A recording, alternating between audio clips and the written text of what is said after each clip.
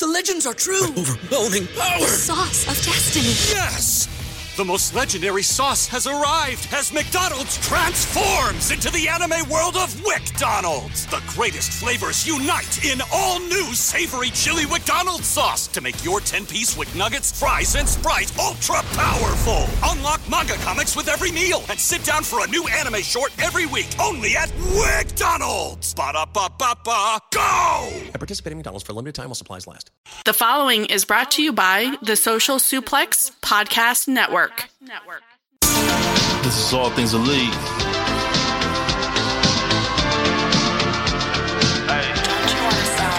Welcome back to All Things Elite. Load up the pod, man, it's on when we speak. Rich right here, let me warm it up for Austin and Floyd. Couldn't be no one but the boys. When it come to All Things Elite from the fan perspective, swear, man, it ain't no question. Hear from them first. Swear, man, they putting in the work. No, they had to get me for the verse. Social Suplex Network zone. Hours at a time in your headphones. Austin and Floyd on the microphone. Backing out on the ring, getting in the zone. Pulling up the show, give it 7 stars, you already know. Who else could it be but the show with the proclivity for positivity? I'm gone.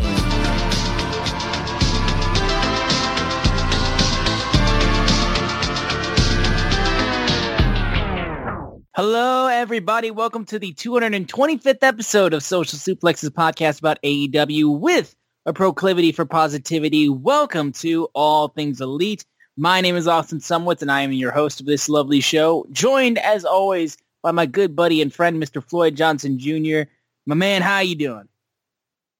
Dude, I'm doing great. We're recording, I guess this is very early Saturday morning, February 24th.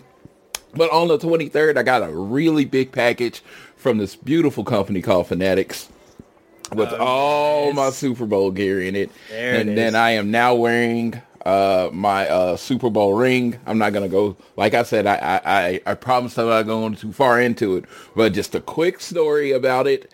Quick story is that when the Chiefs won the Super Bowl, so it was also the year, it was pretty much in the same year I married my wife, right? And I don't wear jewelry, right, at all, like at all. If you've ever seen me, I only wear one thing on my hand, and that is my wedding ring. And it is a silicone ring. Well, the Chiefs won the Super Bowl, and my wife bought me, they did a limited edition Kansas City Chiefs ring, silicone ring, and I was wearing it as my wedding ring for a long time. Well, during the pandemic, I went to Jacksonville, and I forget which show it was. I went with Tiffany, so I think it was the first Double or Nothing in Jacksonville, and I washed my hands at the airport, and I think I just washed the thing right off. So it like literally, I noticed it, like it was the only thing I wear. So I noticed it like 10 minutes later, and I just couldn't find it, called the airport and all this stuff. I was like, it's a silicone ring, so it has no value. So if someone even saw it, they probably just threw it away. Right. So it was no big deal. The Chiefs didn't win the Super Bowl the second time. I was like, oh, I'm excited. I can replace my ring. And then they didn't put a ring out. They just didn't. They just didn't do it at all. I don't know what Groove Life and whatever had with them, but they didn't put a ring out. Well, I was like, so I didn't think I was going to actually haven't wore a ring in like a year. I had another Chiefs ring that basically got destroyed. Like it got chipped and then it just broke. So the Super Bowl won today, and of course, in my email, Groove Life popped up and said, oh, we got the Super Bowl ring. So this time, and you know how I'll tell you, you will grow, you will get older, and you will get wiser. And I bought 2. So I bought 2, so I'm wearing my ring now, and it's just, it feels right on my hand. It feels like love. You know, it feels like love, and it's like, this wasn't even a brag about the Chiefs winning the Super Bowl. I was kind of happy I got my ring back. So, I feel that. Yeah, no, that's pretty cool. That's good to see you reunited with that. Yeah, we are literally recording this too, like incredibly late. I got out of we weren't able to record yesterday because I was stacked with stuff I had to do, and then work was busy today. So we are thankfully getting this out, like I said, basically Saturday morning. So as late as we possibly could, but we're getting it up. We're making, because we want to make sure we hit this. Yes. Especially considering, like, other than a few other outside stuff, it was only Dynamite that we needed to talk about. So we should be able to knock this out for you guys. The Elimination Chamber starts in 3.5 hours, and I was getting up for it anyway. So I've been asleep 80% of the day. So when you like, oh, it's going to be a little later, I'm like, I'm fine. I'm literally just waking up. So that was cool. And, I was at Dynamite this week, so that was cool. So yeah, we had to talk about that and all that kind of stuff. And like I said, we're so close to Revolution that these shows, like I said, there's a lot to look forward to for them, especially considering too, and I'll mention it when we get into Dynamite, what was tweeted before the show even went on the air. So, because I do want to talk about that as well. But before we get into everything with the show, guys, we appreciate your guys' support and everything, but we want to make sure you guys continue to do so. Downloading this fine show, whether it's on Google, Apple Podcasts, means the world to us. If you listen to us on Spotify, wherever you choose to listen to us, also share us around with your friend, family, coworkers, whoever you wish, and rate, review, and subscribe so you don't miss a single episode. And follow us on social media. On Twitter, we are at AT Elite Pod. You can also follow at Social Suplex, who make this show possible, and you can check out all the they have on their network. I am at Austin Sumowitz, SZUMOWICZ, and Floyd is at Floyd Johnson Jr. on Twitter. And the news of the week, I did not know about this news of the week before I got the notes from Floyd. A few minutes ago, currently, literally a couple minutes ago. The news of the week, I will read this verbatim. Is O'Shea Jackson really trying to help? So, Floyd, I don't want to speak out of turn. I have his tweets pulled up, but would you like to go into what this man has been talking about? And again, I want to say I generally wouldn't cover this, but literally there was no collision last week. So it's just basically a Dynamite review and some stuff outside. So we needed a little content, and thank you, O'Shea Jackson, for providing such content. But the reason I say is he really trying to help because he was on Chris Van Vliet this week. I like Chris Van Vliet, met him in Dallas, pretty cool guy. That's neither here nor there because, people do interviews. If O'Shea Jackson was like, hey, I want to be on All Things Elite, he would be on All Things Elite because he is an actor. He is Ice Cube, the rapper's son, but he did his own career. He's had a movie with Seth Rogen. He's in the Star Wars, one of the Star Wars TV shows. Of course, he played Ice Cube in a movie. So this dude has a career, and it is growing. So don't get me wrong. This isn't I'm not. When I say Ice Cube Jr., as someone that was born in 1981, it is with nothing but respect. So, he is and he's an avid wrestling fan. Like, since I found out who this man was several years ago with him sitting in the front row at a WWE show and him tweeting about wrestling. And that's how I started following. So I am not against people with differing opinions of mine. Well, on the show, and this is the clip. I mean, I did not watch the whole interview. I want to be 100% honest because I generally, always say, yeah, you got to get to the details. But I thought the clip that was given out gave enough information so I could comment on it. And it was asked, he's online and he says, I'm watching AEW, and he's like, I get online and I tweet, who is this guy? And then he's like, I don't need somebody saying I'm not a real fan. I'm not this. Just give me some more information. And then he basically goes on to say, AEW should do more video packages to show people why they should care about each person, especially these dream matches, Minoru Suzuki, Jun Akiyama, all these people that they announce that just show up. He wants video packages as he says it would help the audience grow. Okay? All right. I hear him. He's a wrestling fan. He has an opinion. His opinion is valuable. I want to say that before I say what I say. Because I was actually fairly angry. Because let me tell you why I was angry. I will start with why I was angry. What O'Shea Jackson Jr. does for a living. O'Shea Jackson Jr. is an actor. Very good actor. I think I haven't, every movie I've seen, I've enjoyed. Every role he's played, I think he brings something different to the role. I think he's really good.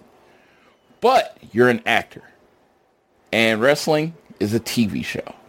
I know people want to compare it to UFC and people want to compare it to this, but wrestling's a TV show, right?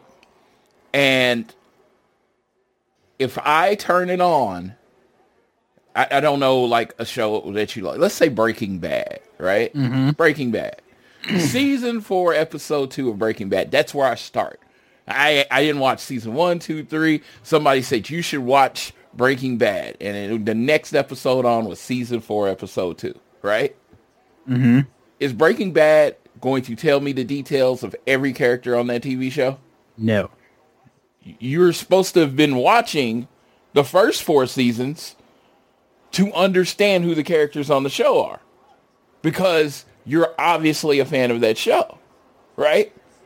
AEW has been on and if on that show they introduce a new character, are they going to tell you everything you need to know about that new character, or are you expected to watch the show and to develop emotions, negatively or positive, for that character? I think they're expecting you to understand that. Yes. So again, one of my favorite movies is the Lord of the Rings movie.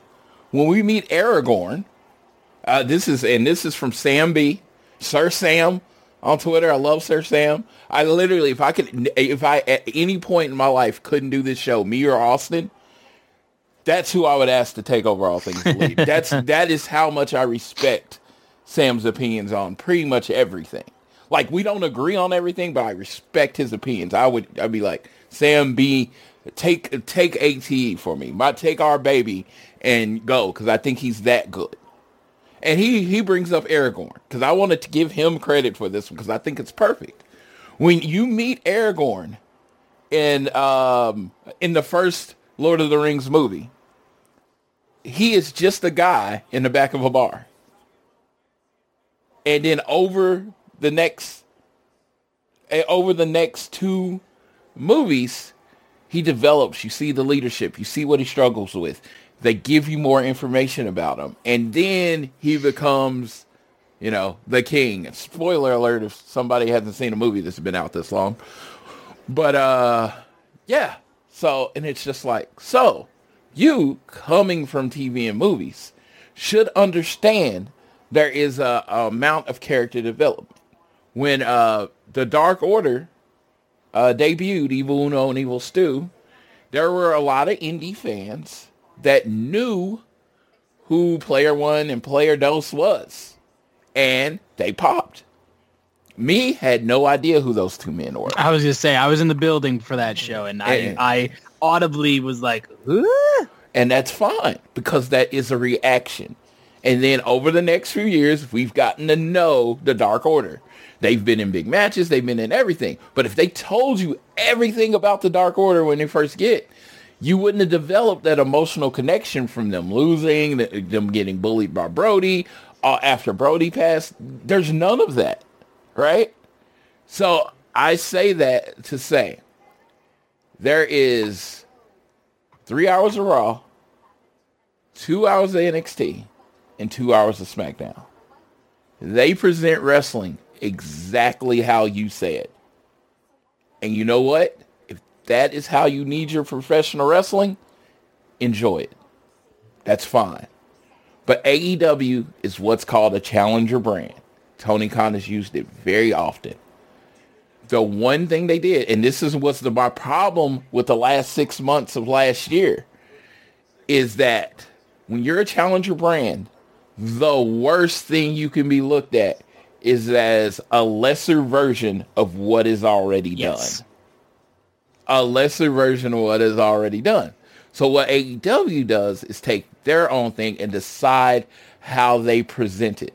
And everyone was like, well, I was having a conversation. I don't want to bury anybody, so I'm not going to say who, but I was having a conversation with a friend, and he was like, and we were, it was one of the guys I went to show with, and we were just talking about vignettes and all that stuff. And he was like, he would help the show grow. And I was like, okay, to a casual person, help the show grow. And I'm like, I don't believe a lot of casuals are watching wrestling. And if you change that, I think it may help a nominal amount as far as growing your audience. Like a very little amount as far as growing your audience.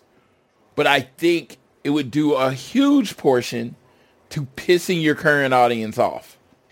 Well, and I also think, too, just to piggyback off that a little bit, too, like with the idea of, like, you know, more in-depth video packages and stuff like that. I also think that wrestling fans, specifically wrestling fans online, also tend to, like, really, like, zone in on some of the most minute bullshit, does not matter things for the most part. Not to say that video packages don't matter, because they do, and they're a big part of pro wrestling. But, like, I remember there was a significant period in time where wrestling fans were so anal about moving graphics for pay-per-view matches.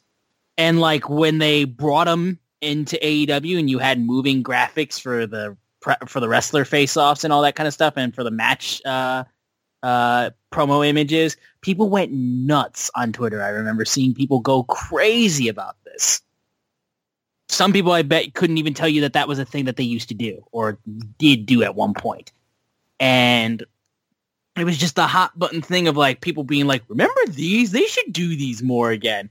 And more so, and like I said, what you said as well, the last thing you want to be is viewed at as just this, but lesser or cheaper. It's all that kind of stuff. That's the last thing that you want to be viewed at. And AEW, I think, does a great job of just being like, you don't know who this guy is? Watch his match. And then you'll want to see more of this guy. And he'll be such a great performer and such a great athlete and such a great wrestler. You will be just naturally be like, I need to Google this guy. I need to go see his other matches. I need to see this dude in his natural habitat, wherever promotion or whatnot that he came from. I think that's been one of the biggest things. Is like, as long as they come out and they do what they are asked to do, it's going to lead to people wanting to search them up. It's the same way of, like, when an artist is featured on another artist's song. It's like, I could listen to a song by an artist I love and he's got a featured guy. I have no idea who this guy is, but he flows and he or she sounds amazing on this. I need to go see what other stuff they have. And that's just kind of like how that's supposed to work. Now, it doesn't, like, work all the time, and that just matters from performer to performer. So yeah, my first match, my first Okada and Omega match, full beginning to end match. It was when Cody debuted. I think Wrestle Kingdom 17. I if I said the wrong number, 16 or whatever, if I say the wrong number, I think it was year 2017. When they again said the wrong number, I'm just not gonna Google it. Just know it was my first Okada Omega match. It was Cody's first. Wrestle Kingdom 2017 was Wrestle Kingdom 11. Wrestle Kingdom 11. There you go. It was super off. I think I was thinking Wrestle Kingdom, the year. So Cody was announced for the show. Yeah, he had joined the Bullet Club and he was wrestling Kota Ibushi and Kenny Omega and Kazuchika Okada were the main event. All right. Never seen them in a full match. Seen clips online, blah, blah, blah. Didn't know anything about these men. From the entrances, Kenny Omega comes out as the video game character. I'm on Twitter. People throwing out, it's this game from this character, blah, blah, blah. Kazuchika Okada comes out with the Rainmaker. Great. Again, no emotional attachment to either man. Right? The match starts. Again, one of the best matches I've ever seen in my life. It was like I don't think I'd ever been more impressed in an initial view of two people than I've ever been impressed in that. And I've been fans ever since. Did I go back and watch 20 Okada matches or 20 Omega matches before the match? No, I let them tell their story. And they told their stories with their body, and that's what made me a fan. I didn't need all this background information and all that stuff, but that's me. Dude, that was me too with when Shinsuke Nakamura got signed. When, like, that announcement after Wrestle Kingdom 10, they announced that Shinsuke, AJ Styles, and the Good Brothers all were getting signed at the same time, basically. And I was like, well, I know who AJ Styles is. I know who the Good Brothers is, specifically Luke Gallows. I knew who he was. No idea who Shinsuke Nakamura is. And I was like, well, their last match was literally Wrestle Kingdom 10, AJ Styles versus Shinsuke. Let me just watch that match.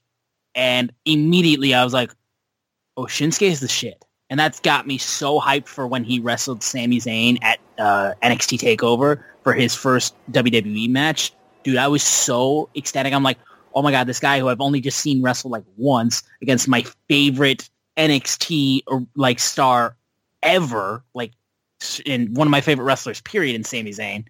I was like, that's all I need. That's the selling point. Because it's not that hard to sell you like on somebody if you just see them perform. And like I said, they got a lot of buzz, like especially if there's somebody that's established somewhere else. If they got enough buzz from where they are, there's a good chance they can sell you on it if they just give you one look. Yeah, and four-time commentator winner Excalibur does a great job of giving you the pertinent. Yes, he does. Giving you the pertinent information of what you need to know right then. So, like I said, could they do exactly what O'Shea Jackson Jr. said? Absolutely. Absolutely. But Tony Khan and the owner of this brand and the person that decides what the product is has decided that is not how he wants to present his product. That's simple. I mean, that's it. If you're watching AEW, you're a fan or not a fan, this is how this product is going to be presented. And Google is your friend. If you need to know everything about a person before watching them wrestle, you have Google. But most of us just decide to give people a chance. And it's just like, you're not emotionally involved with every wrestler before you see them wrestle a match. I remember the first time I saw Brock Lesnar walk through the ring. I didn't know who fuck Brock Lesnar was. I mean, like, they was like, oh, he won the NCAA National Championship. What does that mean to me, who doesn't care about amateur wrestling? Nothing. It means nothing to me. But I did see this big 6'4", 260-pound beast, and I was like, oh, okay. Yeah, it's like, I could do this with a lot of people. I think getting to know people and growing and evolving is your thing. And I know Minoru Suzuki and Jun Akiyama aren't characters that are going to grow over the years because they're pro old guys. But, you know, if you sit there and you listen to Excalibur, he'll tell you why they're important, and he'll tell you why this match means anything. And again, and this is a statement I used, a dream match to some is an introduction match to others. Yeah. I did not know who Thanos was when he was on the clip at the end of Avengers. Exactly. If you're a Marvel fan, you need to read the entirety of Civil War to enjoy the Avengers Civil War movie that came out? Or did you just have to know, oh, Iron Man hates Captain America because of this reason? Like, is it way more in-depth than the comics? Absolutely. And honestly, better.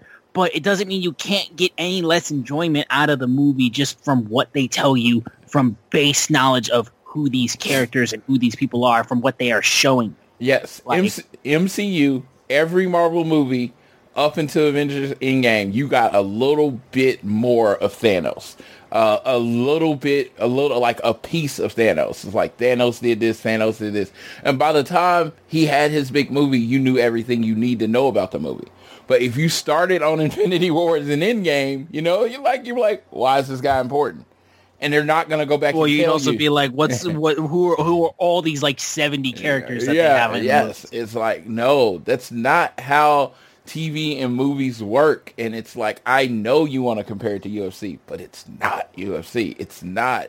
Wrestling is a TV show. It is a TV show. It is a soap opera that has been playing for 30 years. And Randy Orton coming back and, you know, attacking Solo Sikoa means more to somebody that's been watching it for the whole time, more than a video package will ever tell. And that's in WWE. It's just like, I don't know.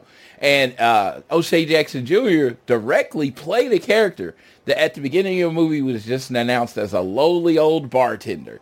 He was just a bartender that was in the know. And by the end of the movie, By the end of the movie, you find out he's the mastermind of the whole thing. I'm not saying the movie name because I don't want to spoil it for people. I actually did look it up later this week. I used Google. It's this crazy thing called Google. And I remembered, I was like, because I saw the movie in theaters, but I couldn't remember the actual name. But then I remembered it, and I was just like, okay, you literally played a character where they introduced him with no information really.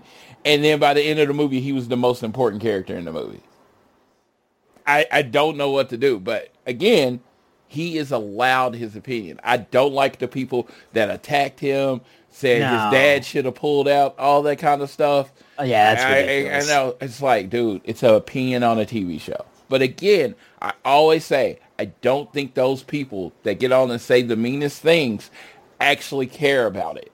I think they get on there as outliers because they get to say mean shit. Because I wasn't on the early days of Twitter, but my friend Jason was, and he always tells me the earliest days of Twitter were just getting on and saying the meanest shit you possibly could to people. Oh, yeah. And it wasn't like you didn't even believe it. It was just, everybody was, it wasn't like some people were trolls, like everybody was a troll. Everybody. Yeah, and then they, blocks and mutes and all these different filters and, having a standard of community standards, those drove some of that away. But again, people do like to join on hot button topics, and their account name is WJ1237912 or whatever, and they want to say the meanest shit, and you just put up a middle finger and move on, because those people are idiots. It's like, I hate that people say that they are representative of what AEW fans are. I am representative of what AEW fans are. Most of my people in AEW are like me. They can be like, we respect what you think. We cannot agree with it and still respect what you think. Yeah. Dude, I come on here and scream about how much I hate the Young Bucks constantly, and Floyd will go out here and be like, yeah, that's by design. I'm like, I don't fucking care. And he's like, okay. It's just how it goes. Yeah, it's like, dude, I will respect you. I will respect you as long... I will respect you as long as you present your thing respectful, and that's O'Shea is never mean.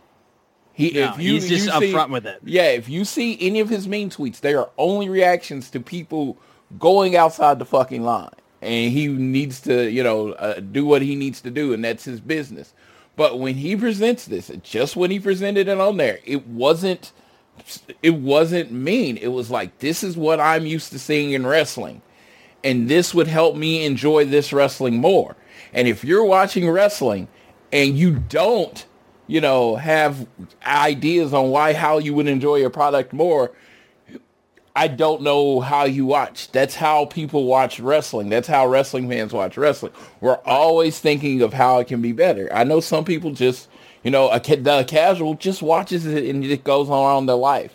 And like I said, I don't know how, like I said, the casual viewer, right? Which I say is a myth, because it's like, if you're a casual viewer, you're not going to know stuff when watching. Yes. You know it. You accept it. That's why you're a casual viewer. You're not going to know everything about everybody when you're watching it. You just have it on probably while you're doing something else or whatever. Like I said, I think you could do it, but I don't think the effect would be this monumental effect. It's not going to launch AEW back into the hot area that it was. It's just a few people will be like, oh, okay, that's better. And then a few people are going to be like, oh, that's worse. And then again, worse than all of it, oh, they're just trying to be WWE. Exactly. So either way, that's kind of, since he'd been making a little bit of buzz, that's where our thoughts are. And in terms of, is he really trying to help? I don't know if he's necessarily trying to help, but I do think he is just being upfront with his thoughts about wrestling. I know like a little bit recently he tweeted stuff about his thoughts about the Wrestling Observer Awards, which we'll get to at the end of the show.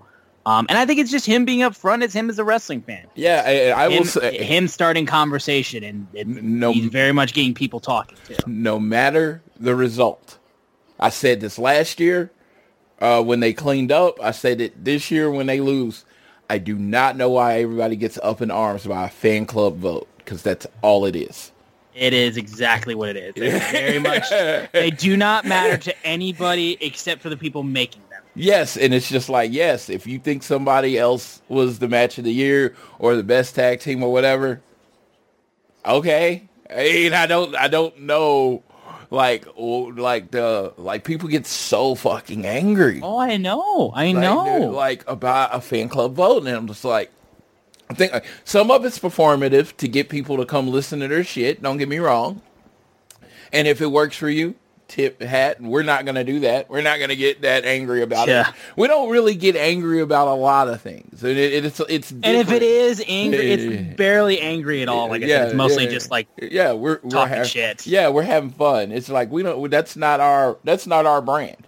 There are plenty other people out there that will get on here and just yell. If you get me excited, if I'm excited, it's mostly about, if I'm happy or I'm yelling, it's about something that brought me joy, not something that brought me angry. I can't be hung up about stuff that makes me mad because it's just not helpful to me. Because wrestling is what brings me joy in life. I don't want it to be what pisses me off. Exactly.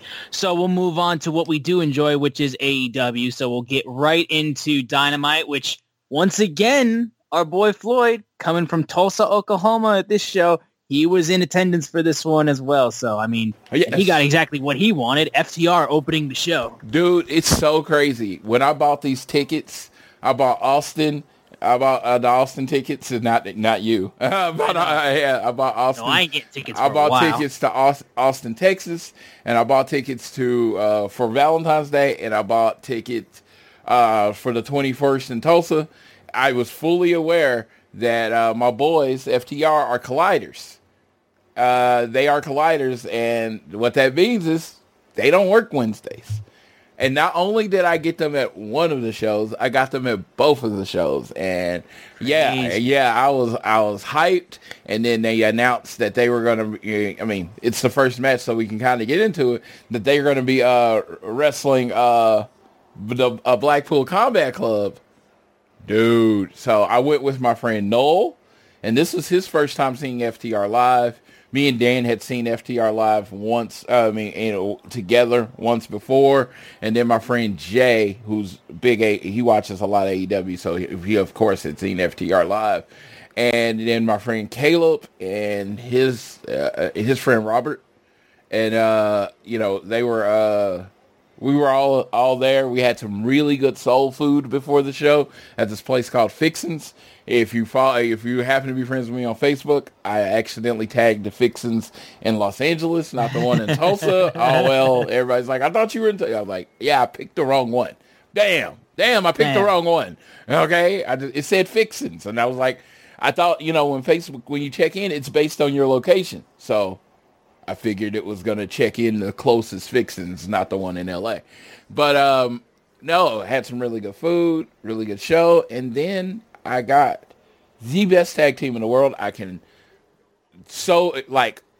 You talk about the different polls and stuff, like literally I think FTR swept them. So they are the best tag team in the world right now.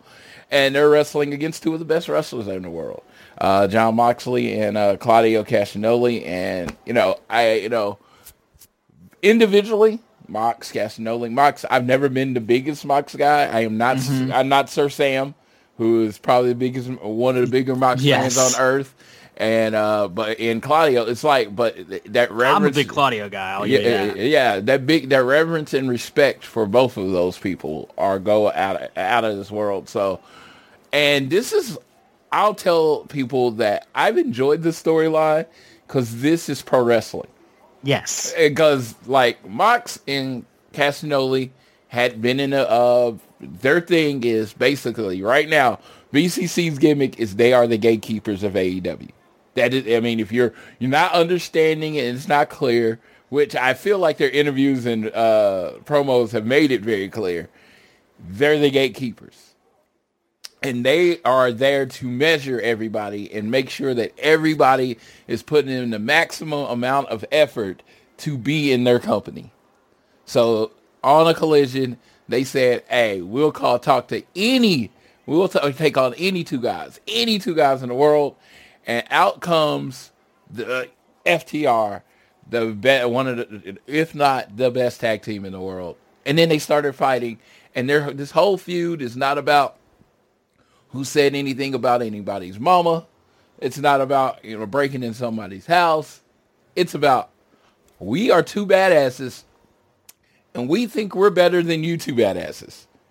Exactly, and they're two groups of guys who hit hard and absolutely like beat the hell out of each other. So yes, and in this match, it was exactly that. And before the match, talking to my friend Dave Finichel, and I was like, this is leading to a match at Revolution, and it's going to be stipulation match. It's going to be a bigger match at Revolution. And he's like, no, I don't think so. And I was like, okay. And this is the first time I've ever used this moniker ever. But I was talking shit. So I was like, you're questioning the king of AEW podcast? I was like, you're questioning me? When I tell you something's going to be that way, it is going to be that way. You were pretty spot on. I was like, this is what's going on. I was like, this is leading to a different match. And he tells me, of course, Dave is like asking for details. And I say, oh man, because there had only been 4 matches announced. Yeah, there wasn't a lot. Well, also too, I forgot to mention too, the one thing I forgot to mention as we get into the show, because I want to know what your reaction was too, because Tony Khan made a tweet leading into the show that night, basically being like, I've never had such a hectic lead up to a show when it came to people not being able to, it said we're going to have up to 5 minutes of overrun because it's been one of the most hectic weeks for injuries plus unexpected unavailability that I can recall in AEW, especially since the pandemic era. What was your reaction to when that tweet was sent out before? It sounded like he was preparing us for a shitty show. Honestly, I was like, what? I was like, is this something? I'm like questioning TK. I say trust in TK, and at this moment, I was questioning the shit out of TK. I'm like, dude, if I was at home, I'd be like, and I was that so-called casual, and I followed on Twitter or whatever, and I'm like, maybe I should go find something else to do. Because it felt like he was just like, and it was just like, and the two things really didn't go together. It was like, we got a 5-minute overrun. Also, we have limited availability. It's right, like, exactly. Like, we're going to make the show go longer as we are like struggling to fill time. Yeah, so it felt like it would go shorter. That's a double negative right there. Yeah, so it was very weird. And I was like, like I said, this falls in line. I was like, dude, there's not a lot. I could see FTR and Blackpool Combat Club going like 40, 45 minutes. Now, you watched it on TV. Yes. Did they announce the time limit on TV? I couldn't hear it. Okay. No, so I just heard the bell ring. Because I'll tell you, in town, we didn't know there was a time limit until they said it was 10 minutes remaining or in a 20-minute match. Because if they told me this match was only 20 minutes, I was like, oh, it's going to a draw. I would have said that immediately. But, I mean, maybe they're doing it, in part. So the last 3 shows of AEW, it started with these, at least the FTR series, it started with they had a time limit and, Mox tapped out Dax in the last 2 minutes. And now this match, and when they came out, now, I will say this. When I saw how they were wrestling in that first 5 or 10 minutes, they were on an incredible... They were wrestling a very fast-paced match. I truly felt like this wasn't a typical FTR match because they were going.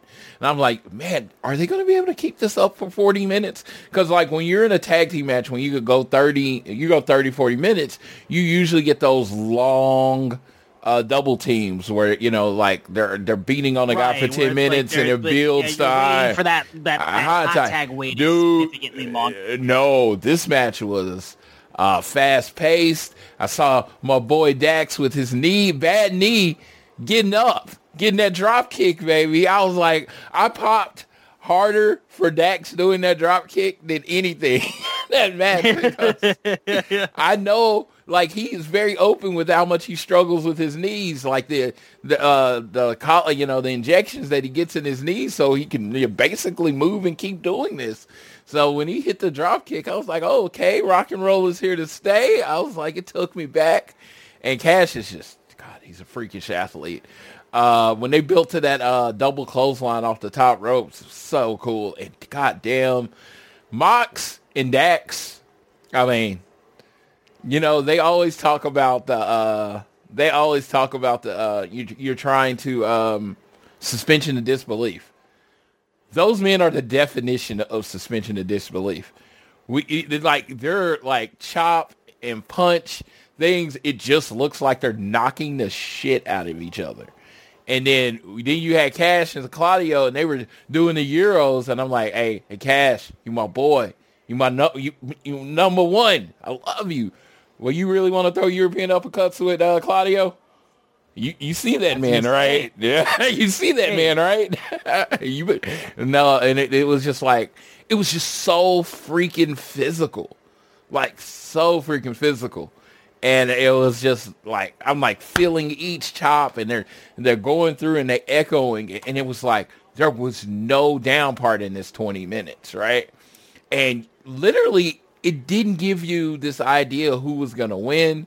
Every time, I will say this, it's a clear story. Every time tag team tactics are needed, FTR is going to have the advantage. Every time it's like a lot of one-on-one stuff, Blackpool Combat Club has the advantage. And it truly is how it should be, because, you're dealing with a former ROH world champion and you're dealing with a former AEW world champion. This dude, like, Mox is the alpha of AEW. And I don't mean that in, like, the Jericho way. He is the apex. He's the guy in AEW. So, again, losing a fight to Mox is not like you've lost to just anyone, So, this match lined up and told the story, the outside work, the running into stairs. Like, I'm completely enthralled. Very few pictures from this match, because it was just, I was completely just living in that moment. And then in the end, they're all in the ring. And of course, FTR gets the advantage, and they're about to catch, Mox with the Shatter Machine, which I liked how they did it, because they really kind of locked in a standstill, because he went up for the Shatter Machine, and the time went, and Dax dropped him. They still haven't hit Mox or Claudio with the Shatter Machine. They're obviously building to this at some point, but they haven't hit him with the Shatter Machine. It was like, if we had 10 more seconds, maybe they won, but you don't know, because they didn't hit him with the move. And it was a very even 20-minute match. Perfect setup for a longer match. Yeah, no, these guys beat the living hell out of each other. And like you said, it did feel like it moved quicker. And when they said that, like, when I heard the time limit start being mentioned every bit and bit, I was like, oh yeah, we're gonna get to this point where I'm like, I don't think this is gonna make it be ending before the time limit hits. So I loved it. I thought it was an amazing way to open up the show. I don't think there's a way you can't go wrong when you open up with BCC, any form of BCC opening up. And then, of course, FTR doing what they do best. Spectacular. I love the fact that the 5 more minutes has now become part of, like, AEW's reaction to a draw is like, fans are chanting it, because, like, I'm always waiting for it, like, because it's happened now, I think 2 or 3 times where they just go 5 more minutes. It's like, it couldn't even be like, just like another, like, they made sure they picked the number on that. So I love the fact that they got the crowd chanting that as well. In the arena, because the referee, they're standing facing off each other. Again, you don't have Excalibur telling you what's going on, and the referee calls for the bell. We thought we got 5 more minutes. Yeah. And we thought we were getting 5 more minutes, and it turns out, no, he was saying the match is over when he rang the bell. And it's, again, it was kind of a false thing. We thought we were about to get 5 more minutes, and then they fought, and then everybody came out, and I was just like, oh, yeah. And it's building to Greensboro, no Kakalaki. Yeah. And guess who's going to be there? Greensboro, North Carolina. So, oh, you know it, dude. You know it. It's crazy because this feud pretty much is probably going to end at Greensboro. I've been here for every part of the feud because, you know, the first singles match and now this, and it was just like, dude, I'm ecstatic, and also I think people, you know, I mean, seeing what FTR does, and you know, and again, it's just, this is old school pro wrestling. What I look for in pro wrestling, as in, like, man, the whole story is these two guys just don't like each other, and actually they respect each other, but hey, I'm a bigger badass than you. Yeah, exactly. So it's going to be exciting to see these guys blow this whole thing off. We had Orange Cassidy talking about backstage all the stuff that he had been basically doing, including mentioning how he went to Rev Pro, and they're like, you've done all this stuff recently. Are you cleared? Because they had Doc Samson there, and he's like, he's right here. He's like, he's going to let me know if I'm cleared. And Doc Samson basically said, barely. You're barely cleared. And he's like, well, then I'm still going to wrestle. And obviously very much Samson was like, no. And that was Orange Cassidy taking the place of Trent Beretta in his match. So instead of Trent being involved with Mike Bennett, it's Orange Cassidy getting involved. Correct. Yes, I was looking forward to that. Orange Cassidy versus Mike Bennett. And there were some people in the crowd. There was a little kid dressed as Orange Cassidy. And he was very excited when they announced that match. Exactly. So a lot of people who came to see OC got to see OC. So it's good to see that happened. And then FTR was being interviewed basically saying how you think you run this place, BCC. We don't bow down to anybody. We do our own shit. And if we don't have a match, they don't have a match. So I'm going to say, and then that's when BCC are still screaming about what happened beforehand in the match, how there wasn't a winner. And they're still being separated by security since the end of the opening match. And yeah, like I said, I'm so excited to see that these guys go at it again, because they're all such great workers. They're all such great wrestlers, and they beat the hell out of each other. And I know it's going to produce quality once Revolution kicks off. Yeah, it's going to be amazing. I'm looking forward to that match. At this point, since like I was sure there was going to be a stipulation, and there'll probably be some kind of stipulation. Maybe it's the time limit's an hour or something. But what I'm seeing is just like there hasn't been a winner. So I don't think you have to elevate it. I think it could just be a regular tag team match. Exactly, because then people can still be hyped for it just because they haven't seen who the winner is. So you can just do a regular tag team match. But, you know, maybe it's a tornado tag. Maybe there's a little something extra. But I would just be, at this point, I would be fine with it just being a regular tag team match. I did assume FTR would figure out a way to win it, maybe on a roll-up or something. And then, you know, Blackpool Combat Club would jump them, and then that would escalate the situation. But right now, it's Blackpool Combat Club up is 1-0-1 right now. You know, Blackpool Combat Club has the only pin in the series, so we are looking forward to not even a pin. It was pass out or tap out. I think he actually did tap out.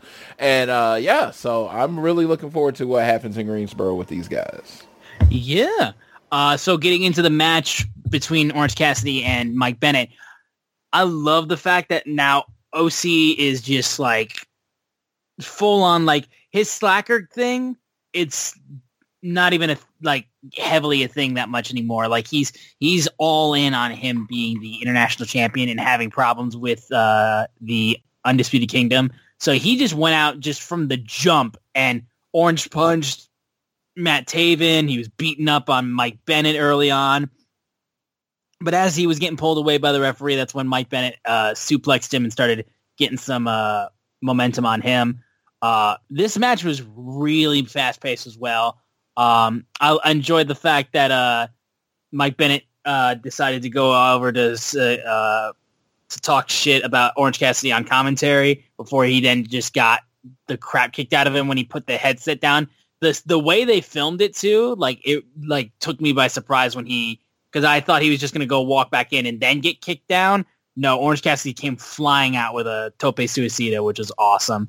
But eventually, as the match kept going on, Orange Cassidy was able to avoid a pile driver from Mike Bennett, and he hit the beach break, and he was able to get the victory. Matt Taven came in and started beating down Orange Cassidy. Roderick Strong came down, and they're going to try to beat up Orange Cassidy. And then Jake Hager comes out. He cleans house, and he saves Orange Cassidy. And then they announce that it's going to be Roderick Strong versus Jake Hager in the on Rampage taking place. Did they explain why Jake Hager? No, there was no explanation. Like I said, there's my headcanon is, well, obviously, listen, Jake Hager is saving his little brother, like his little twin brother. They're just, that's how it goes. You know? And that's immediately what the guy that I was with went to. He was like, it was like, they should just put Jake Hager in all jean stuff. He looks exactly like Orange Cassidy. You do that, or you put the purple bucket hat on Orange Cassidy. You can't tell the difference other than the fact that one of them is shrunken and the other one is a big MMA dude. And I'm like, if that's what they're going for, understand your fans immediately got it. Because I didn't. I was like, I mean, it's Jake Hager and Orange Cassidy.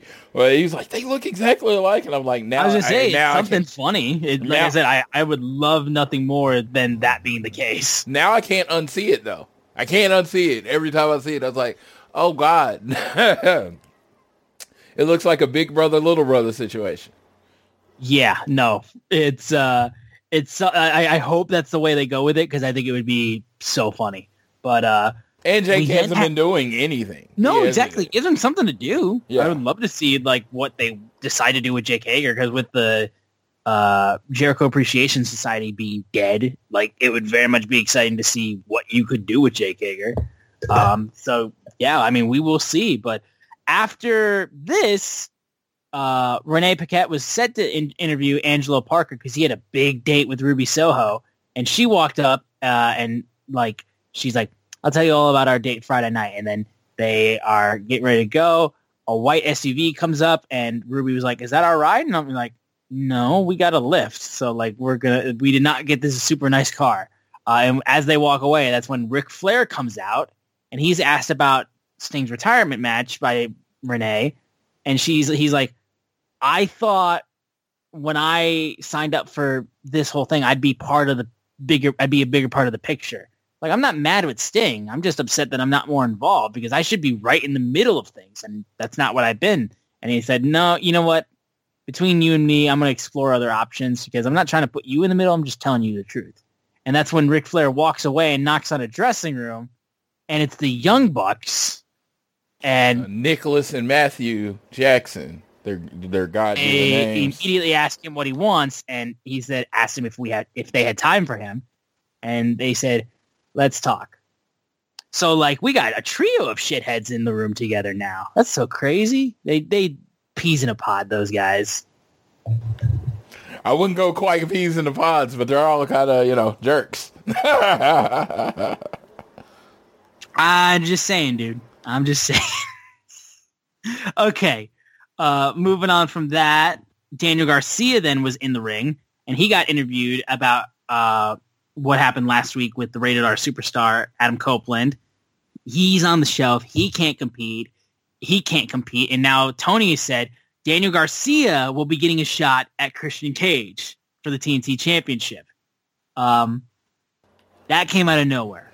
This whole thing will go down for me just based on the details. Again, the Google added so much to this moment. It felt like, so Christian, dude, this promo, dude, this dude's a master right now. Daniel Garcia did a very, very good job. And of course, the man who came out afterwards did an amazing job as well. So, first of all, love the fact the fans got behind Daniel Garcia for this opportunity. Like, I love the fact that they immediately like, okay, this is what we're getting. Cool. Like, we're right behind Daniel Garcia for this. And he talked about how, fans were chanting, "You deserve it" for him. And I didn't feel like I did for a lot of the time. So I always felt like I was destined for great things, but I was at my lowest point a couple months ago and I lost confidence and I just needed 3 seconds. And at the end of the Continental Classic, I got those 3 seconds that changed my life. And every time I got knocked down, y'all picked me up. Every time I danced, y'all danced with me.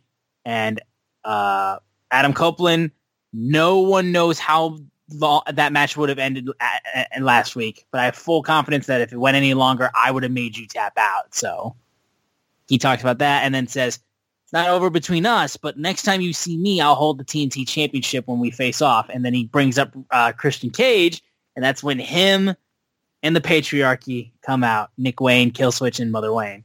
And Christian Cage was like, since Adam Copeland can't fight me, he will never have a chance at my TNT Championship. Never. And Daniel, last week was just a byproduct of you standing in the ring with him, but it worked out pretty well because now you're the number one contender. And he goes on to be like, had a hell in a run, but I really don't think we should step into a ring at Revolution. It's not that I don't think you're worthy. It's that I think you're not ready. You just want to make these people be entertained by your dance moves. I want to leave the arena every night the most dominant TNT champion of all time. And then that's when he brings up his childhood. He brings up he's like, do you know Jackie Garcia? And fucking doxes her. Like just straight up address.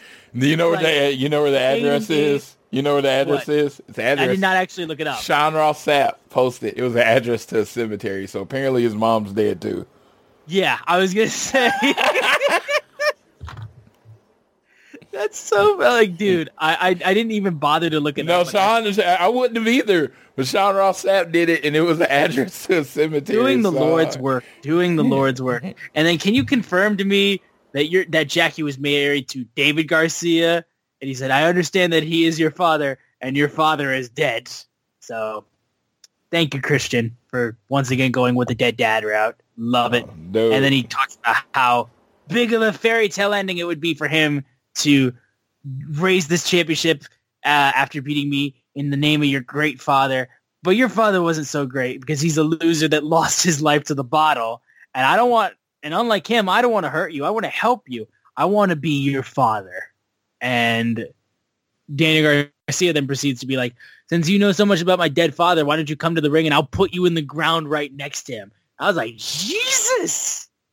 I was like, that's a way I've never seen somebody take a shot like that. It's like, oh, yeah, my father is dead, and you can be dead just like him. I'm like, who's, like, I've never heard a comeback like that for somebody when they get called out for stuff like that. Christian Cage then sent Nick Wayne to charge at him. They started beating him up. Daniel Garcia then got Wayne in a sharpshooter, and then Daddy Magic came out, and he stood up for Daniel Garcia and took a chair to the back of Killswitch. And that's what I'm like. Daddy Magic from day one, him and Angelo Parker has said it was their son. Not only does Daniel Garcia have a father, he has two fathers. Exactly, dude. He doesn't need Christian to be his dad. As I say, old school TV show reference. There was a TV show back in the day called My Two Dads, and I popped in my head at this moment. Again, I'm not going to go too much. You can guess it's about, a person with two dads, but there's a twist. You can Google it if you want to find out. But I just that's what popped up in my head and made me I love the fact that he's still so tied to the hip with Daniel Garcia from the 2.0 days. That's his son. Just nice to see that they still, I know. I love it. Yeah, stuff doesn't go away in AEW. If I hated you back then, if we start tagging together, be sure that wrestler is going to address that they hated each other back then, right? If they're friends and they have a connection. Otherwise, they ain't going to go well. Yeah, other friends and connections, they're going to keep it. Stuff doesn't just go away. So no, it does not. Everything still holds meaning. And this is honestly, like I said, it was very, very nice about how this happened and just, making a nice little moment out of the bad situation with all that. So I was glad to see at the very least that Daniel Garcia gets a huge opportunity. So I'm excited to see how he does too. Moving on, Timeless Tony Storm got a quick win over Sydney Winnell. So yes, so I do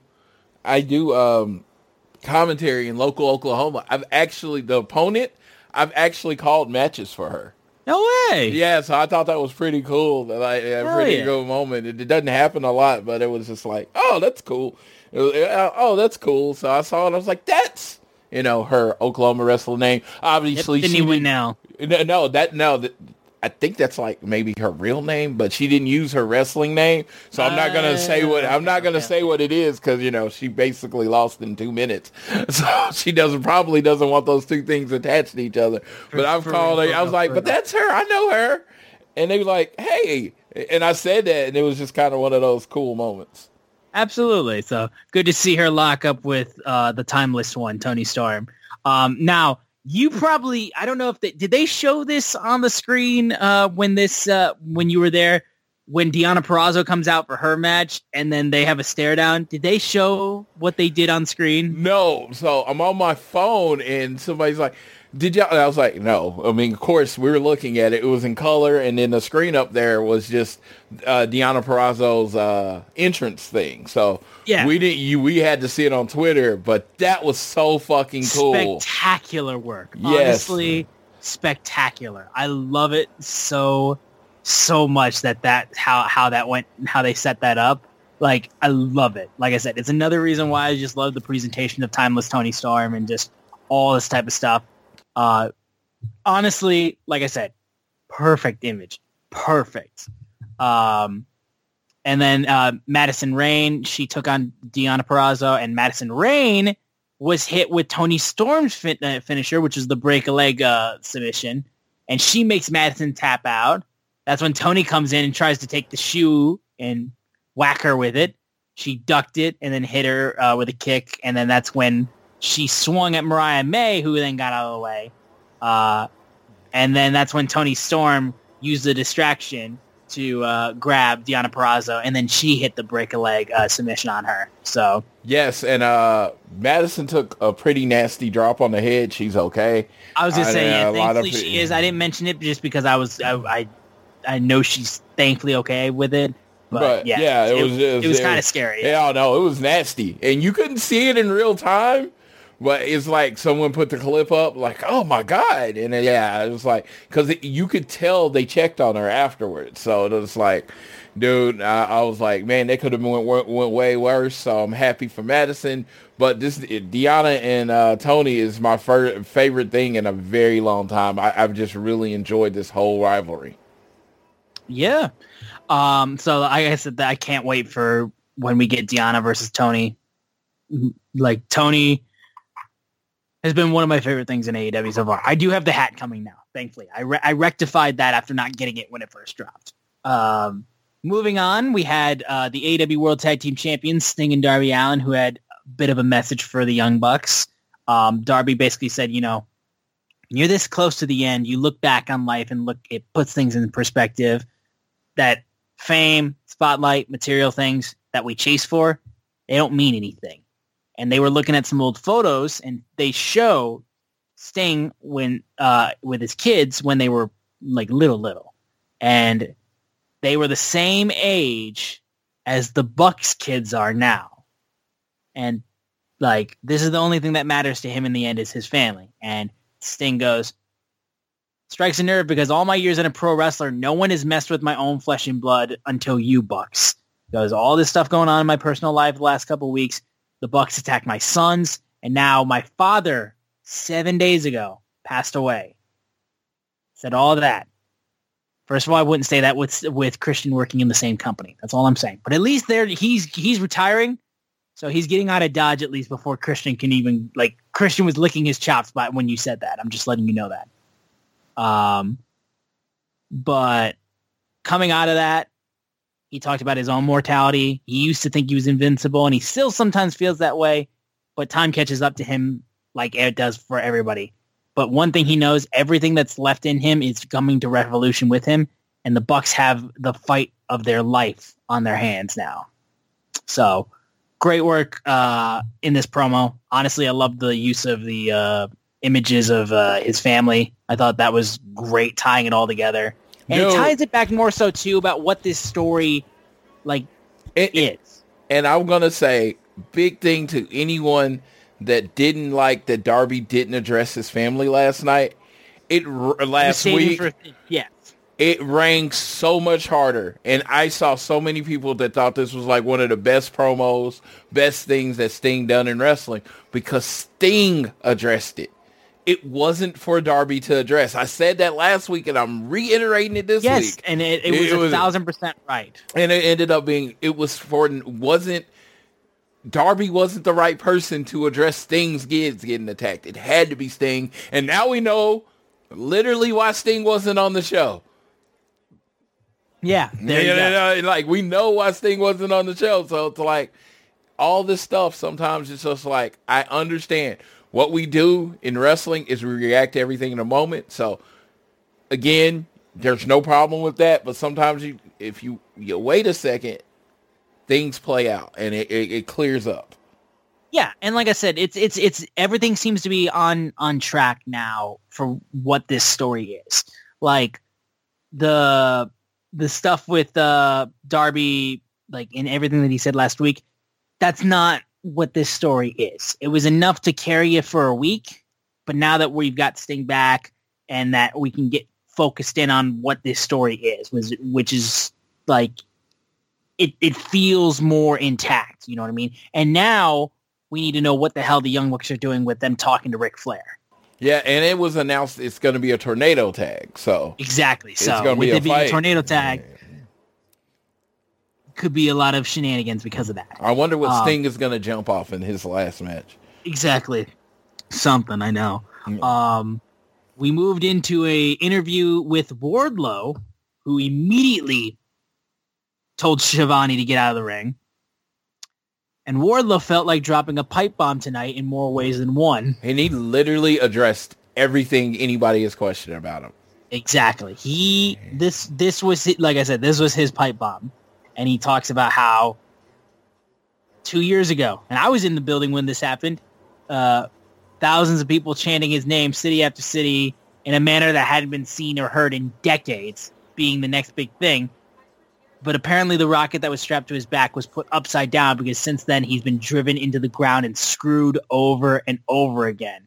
And you would think, the only homegrown, day one, original AEW megastar this company would have been champion long time ago, but he's never received a world title shot, and people need to be fired and thrown in jail for that fact. I was like, God damn. Again, somebody's been reading the internet. Yes.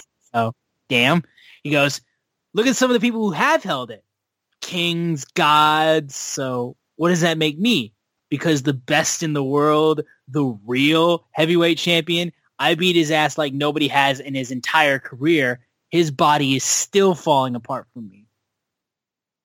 Gotta say, what'd you think of that? Well say, okay. No. Yeah, honestly, well done. I like the fact to think that the reason why Punk can't stay healthy is because Wardlow beat the shit out of him. Yes. I honestly, like I said, I like it because it services what he's like. It gives purpose to the promo. Yes. It's like, how have I not been champion when this dude who y'all hate so much and also fucked off, this guy held a championship, but I never have. Like, he's got reasons to be upset, so I understand why he would take credit at it. But also, you still lost the match, so at the end of the day, it doesn't matter. Either way.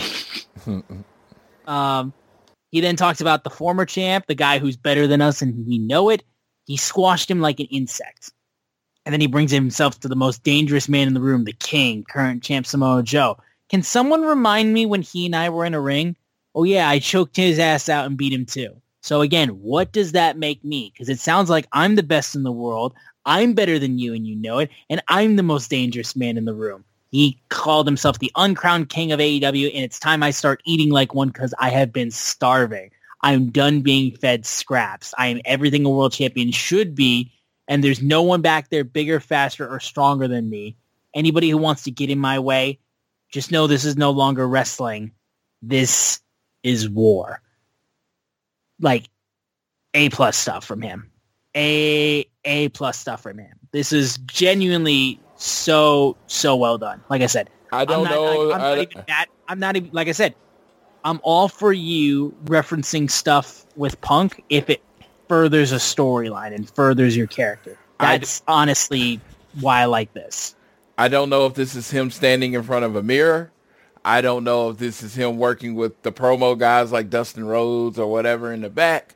I don't know what this is, but whatever it did, it worked. I don't know if he's just had this in 2 years and was just never given the mic to do it. You know, I don't know. I don't know what it is. But that man, I always thought he was okay. You know, okay promo and like, okay. No, like, the promo was always the one thing I had issue with Wardlow with. I thought he was the best big man AEW had because not only was he a big dude who could power slam you into oblivion, but he could also do shit like jump off the top rope and do crazy speed shit that like not a lot of the big men in AEW could do. Yeah, he's the marriage between looking like a guy and then also being able to perform. I thought this was really well done. I believe this is, you know, setting up a world title feud. And I don't know who. I mean, I have a feeling who it's going to be with, but who it's going to be with. But I really enjoyed this Wardlow thing. No, yeah, he absolutely took this shot and he hit a for sure an extra base hit out of this. Like he smacked this thing really well. I give him all the credit in the world for that. We then had a quick little thing with the Bang Bang Scissors gang when they talked about on the next Collision, they should team up as the Collision Cowboys representing the Bang Bang Scissor gang. And I was just like, these goddamn names, dude. These goddamn names are just like absolutely ridiculous. And then we found out about how we found out about a lot of things too in this period of time too. We had Will Ospreay being confirmed for Dynamite next week. We had Excalibur announcing that Meat Madness is taking place at Revolution with Wardlow. And then that's when Don Callis with the Don Callis family was brought up about it. And he talked about Will Ospreay against Takeshita. And he then said Powerhouse Hobbs was going to do damage in Meat Madness. So did we ever get full confirmation about that too? Like, is that just like a group of all the, like, is it a, like, how many people are in this Meat Madness match? Yeah, no, we have not gotten any confirmation other than I was just saying, I didn't see anything. We got Powerhouse Hobbs and Powerhouse Hobbs and Wardlow, and I hope someone in the company gave Big E a call and be like, hey, we're going to use this. Are you good with it? I mean, because the whole meat thing, that's been Big E. That's Big E. Yes, that's Big E. I just, like I said, I don't think necessarily that he needed it. I just think it would have been cool if somebody gave them the call. Like I said, at the very least, I would love him to be, guy, can we get your blessing to do this? Because yes. Big E is one of the nicest people in pro wrestling. I feel like it's the only kind of courtesy you could do. Yeah. And the fact that whole big meaty men slapping me is literally word for word. Like he could trademark it if he wanted. Yes. I mean, it's his thing. So it's like, it's not one of those, like I said, it's just more of, it would be cool if they did, you know, give him the call. And like, it's not required. I would love it if he just came up to be the ring announcer for the Meat Madness match. Dude. I know that's not humanly possible right now, but I would love it. Yes. It's just that dude, he does it. I mean, that's his thing. I'm looking forward to this. I started fantasy booking. I was like, Lance Archer has to be in this match. I mean, you could do Big Bill. You got to have Miro in the match. You know, he was the meat thing. You know, we got the meat chants in it, and it was just like, I was just going through the list of the big dudes you got to have in this match. And my own personal, you got to have the Meat Man. You got to have Johnny Hungry in it.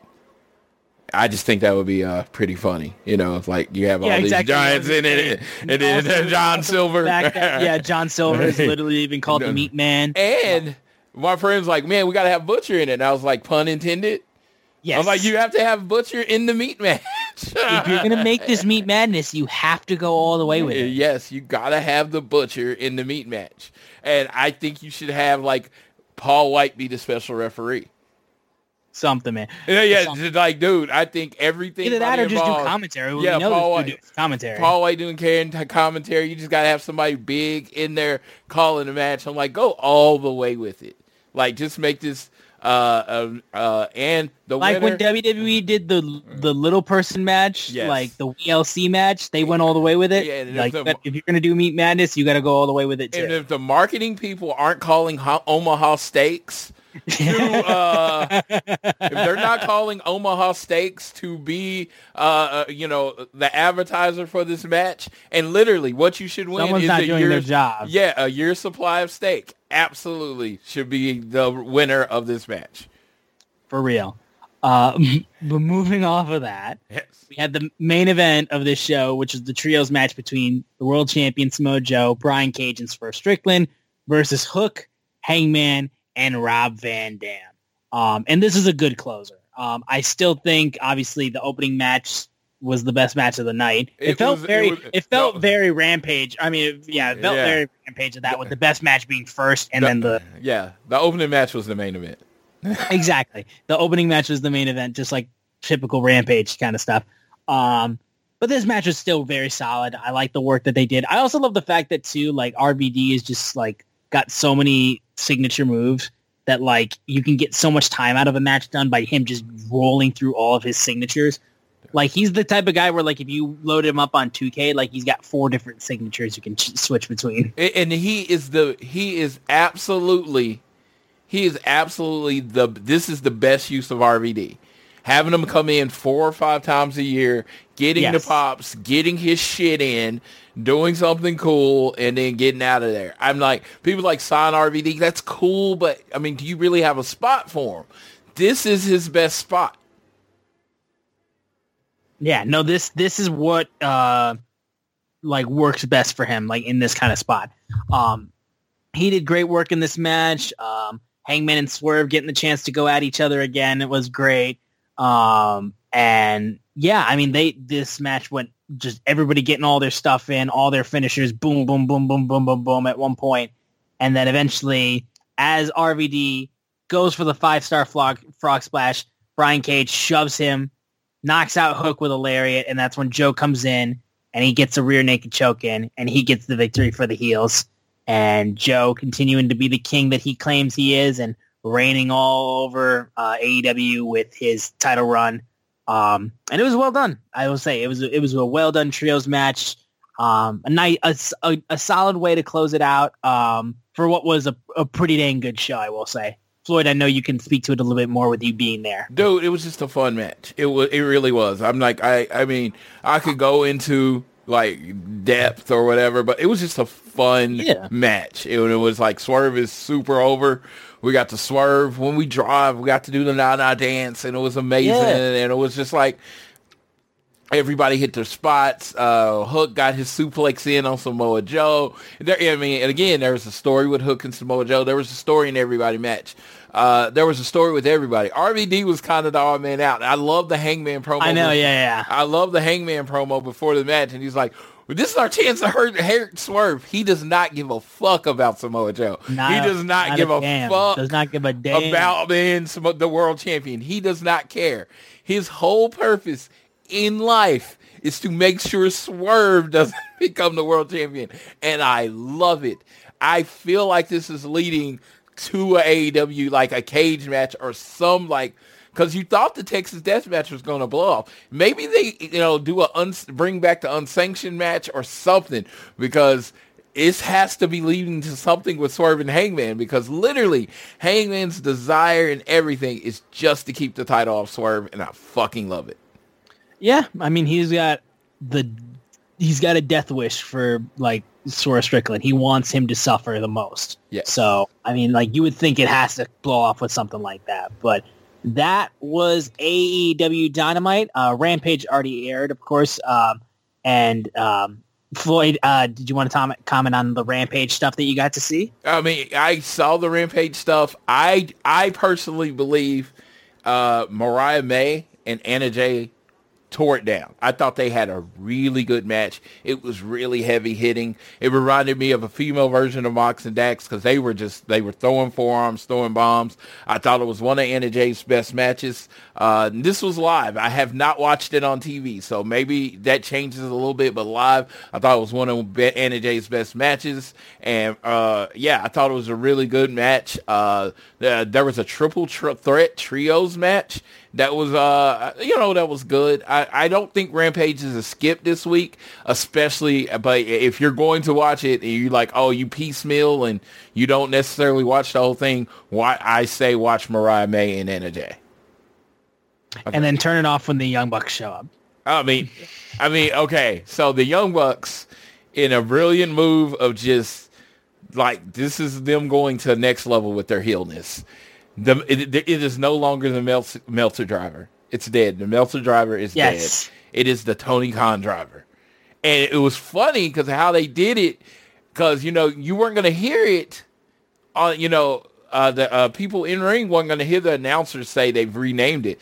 So when they were about to hit the move, they screamed, "This is the Tony Khan driver!" Yeah, he just everybody screams it out. Yeah, exactly. And then does the move, and the match lasts. I'm just saying though, dude. Like Meltzer driver was just taking his last name. Like, why not just call it the Khan driver? No, Tony, because it could be Nick Khan. Tony Khan driver. Sir. But again, doesn't that just work both ways though? There's only one. You're go crazy about it. And there's only one Meltzer in wrestling, but there's. I understand that. The two Khans, so they will just call it the TK driver. There you go. No. Instead of the Tony, Tony Khan driver, it goes too long. Yes, exactly.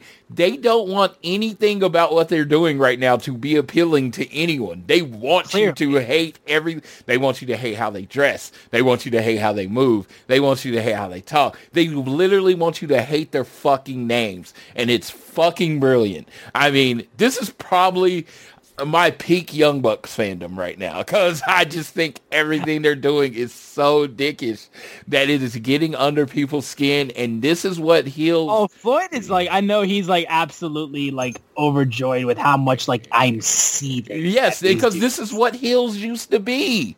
It is like, this is what heel used to be. It's like, I don't want you to cheer me. It's like so many, like the two most over guys over the last 2 years have been MJF and Swerve, and they're literally the most despicable people ever. And it's like, Christian Cage and the Young Bucks right now are doing heel work. This is heel work, and I fucking love it. I got nothing. They don't want you to like them. They don't want you to be appealing. They want you to think about. Which is why I get stuck, and I'm just like, see, you're like, I'm thinking about turning the channel. Good. Let the hate flow through you. That's what they want. They're using the hate, and it's like the more you hate it, they're gonna do it more. Yeah, I love it. I love what they're doing right now. They are. They by no means my favorite tag team. It's very clear by my social media name who my favorite tag team is. But I am really enjoying everything they're doing right now. And it's just like I said, greatest tag teams of all time. We happen to be living in this world right now where we're probably watching the two greatest tag teams of all time, and they're in the same company. And if you say the Bucks are better than FTR, I'm not going to fight you too hard. And if you say FTR is better than the Bucks, I don't really have anything to say about that, because these dudes are exceptional in two completely different ways right now. And it's just like, as a person that is a tag team wrestling lover and geek and smart and all the other words you can come up for it, man, this is a golden period of tag team wrestling. Yeah, and as someone that didn't like the tag team division, what, 2 months ago? Yeah, 2 months ago. It's like, we got two. You say that, I will say, but your boys FTR on Collision are wrestling a team that's not a name team. But that's what I'm saying. But they're wrestling. You know what I mean? Yeah. They were in that trio stuff, and then it was like, let's get tag teams in there. And honestly, I think it's building up. They're going to win, right? They're going to win, and we're going to talk about the rankings in a second. I think they haven't tweeted out the rankings yet, have they? I don't know. New. Yeah, on the site, there's no new rankings yet. Okay. Well, then they'll probably do it after Collision, so we don't really need to talk about it. But I feel like how it's leading up, the match at Revolution is going to be like 1 versus 2 or 2 versus 3 because the Young Bucks are the number 1 contender. I think it's going to be 2 versus 3. It will probably be 2 versus 3. So they are literally doing it where the match at Revolution is going to lead to the next contenders. Come on. They don't know what the fuck they're doing. Come on. Yeah, no, it's going to be a lot on line for that for sure. For Collision, that's coming up on Saturday. You're going to have Kiera Hogan versus Serena Deeb. Thunder Rosa will also be in action. Powerhouse Hobbs will be facing Sammy Guevara in a no disqualification match. And I feel like they're going towards Serena Deeb versus Thunder Rosa. If you see, it's kind of parallel. They're not talking about it. They're not addressing each other, but they're kind of on this parallel winning streaks where they have to cross. They're going to have to cross, and maybe one of them goes after the TBS title. I don't know, but it just seems like they're building to them wrestling each other, which we might end up getting. Like I said, I don't know, but we might end up getting it at the pay-per-view. Yeah. The Bang Bang Scissor game will be in action. FTR will face Shane Taylor and Lee Moriarty. Brian Keith will face off against Malachi Black, and the internet is exploding because they're like, holy shit, they gave Malachi Black a singles match. It's just like Brian Keith, too. I just thought, I was like, this is a banger. I didn't even think about the fact that Malachi Black doesn't work singles matches. I was like, oh, Brian Keith versus Malachi Black, sign me up. I'm all for it as well. And then, of course, Bryan Danielson versus Jun Akiyama. Dude, yeah, and again, again, this is like Bryan Danielson's last year. That's the story. Why should you care about Jun Akiyama? Even if you've never seen Jun Akiyama, never seen him wrestle, don't know anything about him, just know Bryan Danielson brought this man from Japan as a dream match for him. That's all. This is a Bryan Danielson dream match. This is not, I know this could be for some wrestling fans, but this is someone that Bryan Danielson wanted to work with.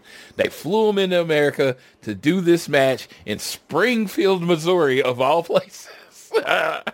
But Springfield's getting a banger. Honestly, yeah. Yeah, like Springfield is getting a lot of really good matches. And I think this card that you're seeing for Collision is this is what, if you're asking what the Collision brand is, this card is the Collision brand.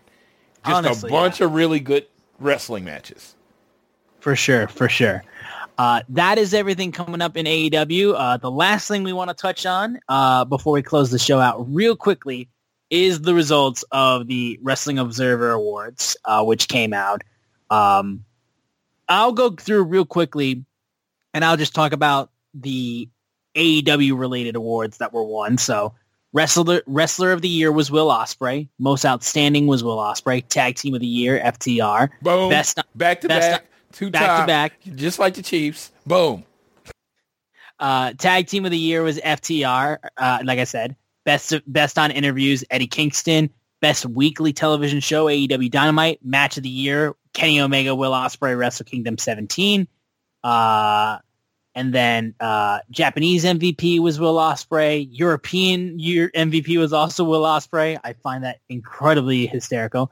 Non-heavyweight MVP was El Hijo del Vikingo.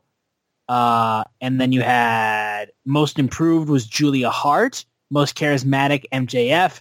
Bryan Danielson Award went to Bryan Danielson for Best Technical Wrestler. Best Brawler went to Jon Moxley. Best Flying Wrestler was Vikingo again. Don Callis was the Best Non-Wrestler. Best TV Announcer, once again, Excalibur. Best Major Wrestling Show was Revolution.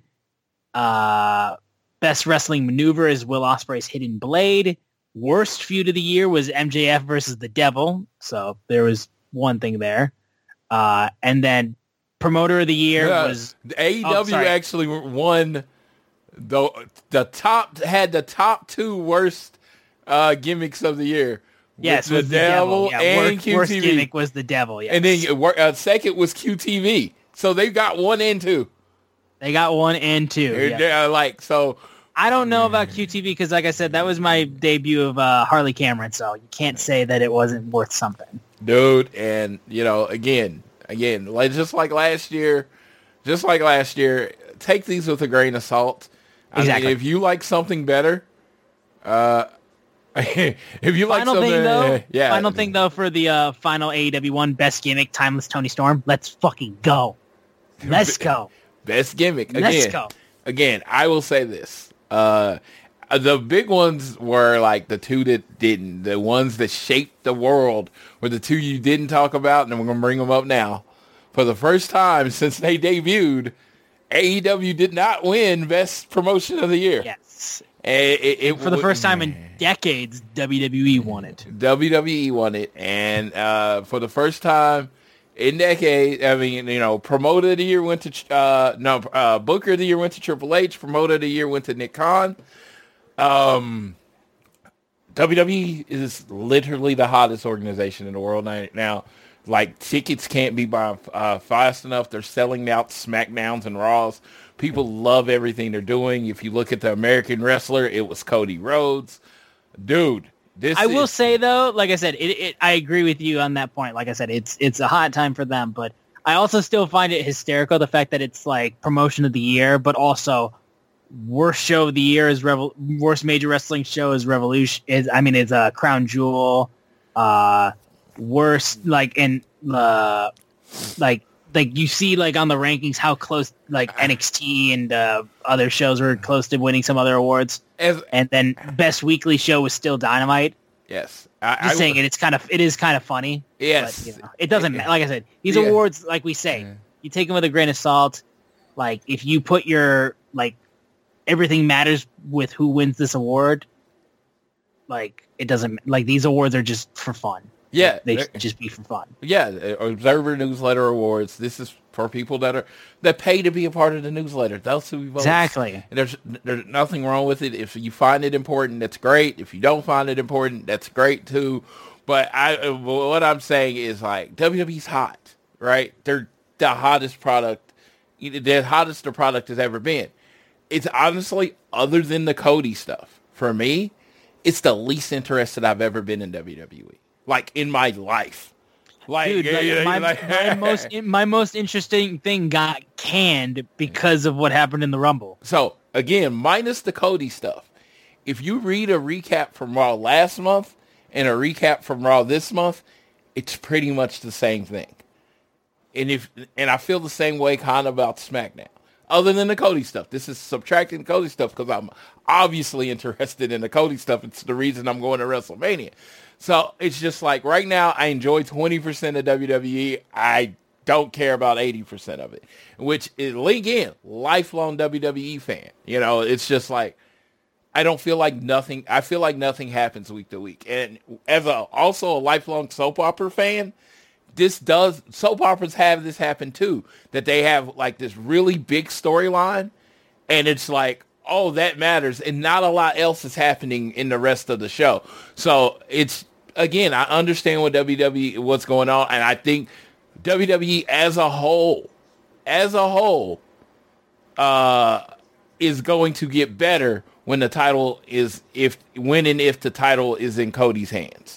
Because I just think it's going to give you some fresh matchups. It's going to give you the idea that the title could change hands, that kind of stuff. And I again, we're not a WWE podcast, but whatever. I'm just like, we're talking about it. Again, we've already talked about the AEW stuff. So this is Wrestling Observer Awards. And then, FTR. I mean, I'm feeling my back-to-back. This is my favorite time to be a fan of just everything. Kansas City Chiefs back-to-back. Cody's main eventing WrestleMania back-to-back. Now FTR driving home the tag team back-to-back, which I even considered 2023 a down year overall for tag team wrestling. But FTR is the brightest spot in that world, and they are the best tag team in the world. I'm like, hey, if you don't ask me, ask the Observer Newsletter, which I don't vote in, ESPN, which I don't vote in, all the awards, PWI, all of them. FTR's won them all. Clean sweep. So it's like, you can say, oh, they're the best. You like, well, no, they are the best tag team in the world by any measurable ranking system. Everybody has picked them as number one. When one team was taking time off, these motherfuckers was working every Saturday.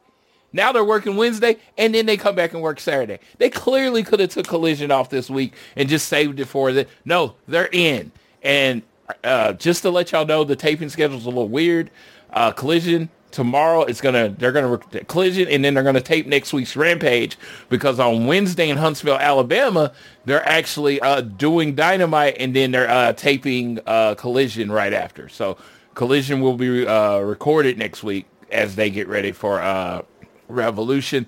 But yeah, it's just right now, it's really good time for me to be a fan of everything I'm kind of a fan of right now. Even the Oklahoma City Thunder are good, and I don't even talk about them. Only thing I got right now is Red Wings. That's all I got right now. So Yes.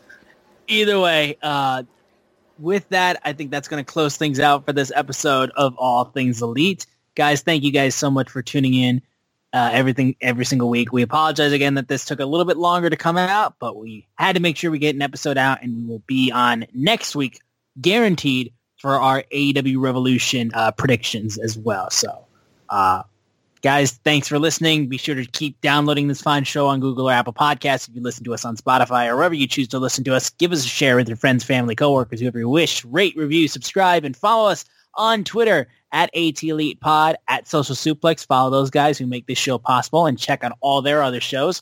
I'm at Austin Sumowitz, SZUMOWICZ, and Floyd is at Floyd Johnson Jr. on Twitter. With that, I am about to go to sleep. Floyd is about to watch Elimination Chamber in Perth. So I will let this man take us home on this episode of All Things Elite. I'm going to keep it short so Austin can go to sleep. Thanks, everyone, for listening. As we head towards the end of winter, I just want to let everybody know that we're going to get one more freeze. So prepare accordingly. Don't put your shit up yet, because we always get that one more goodbye to winter freeze. And I thank you all for listening to both of us. We're going to we're consistent. I think this is 3 weeks in a row that we actually put out a show. I think this is our longest streak in a while. So stay with us. We're going to keep going. I think we didn't make a big deal of it, but I believe the 28th is our 5-year anniversary of ATE.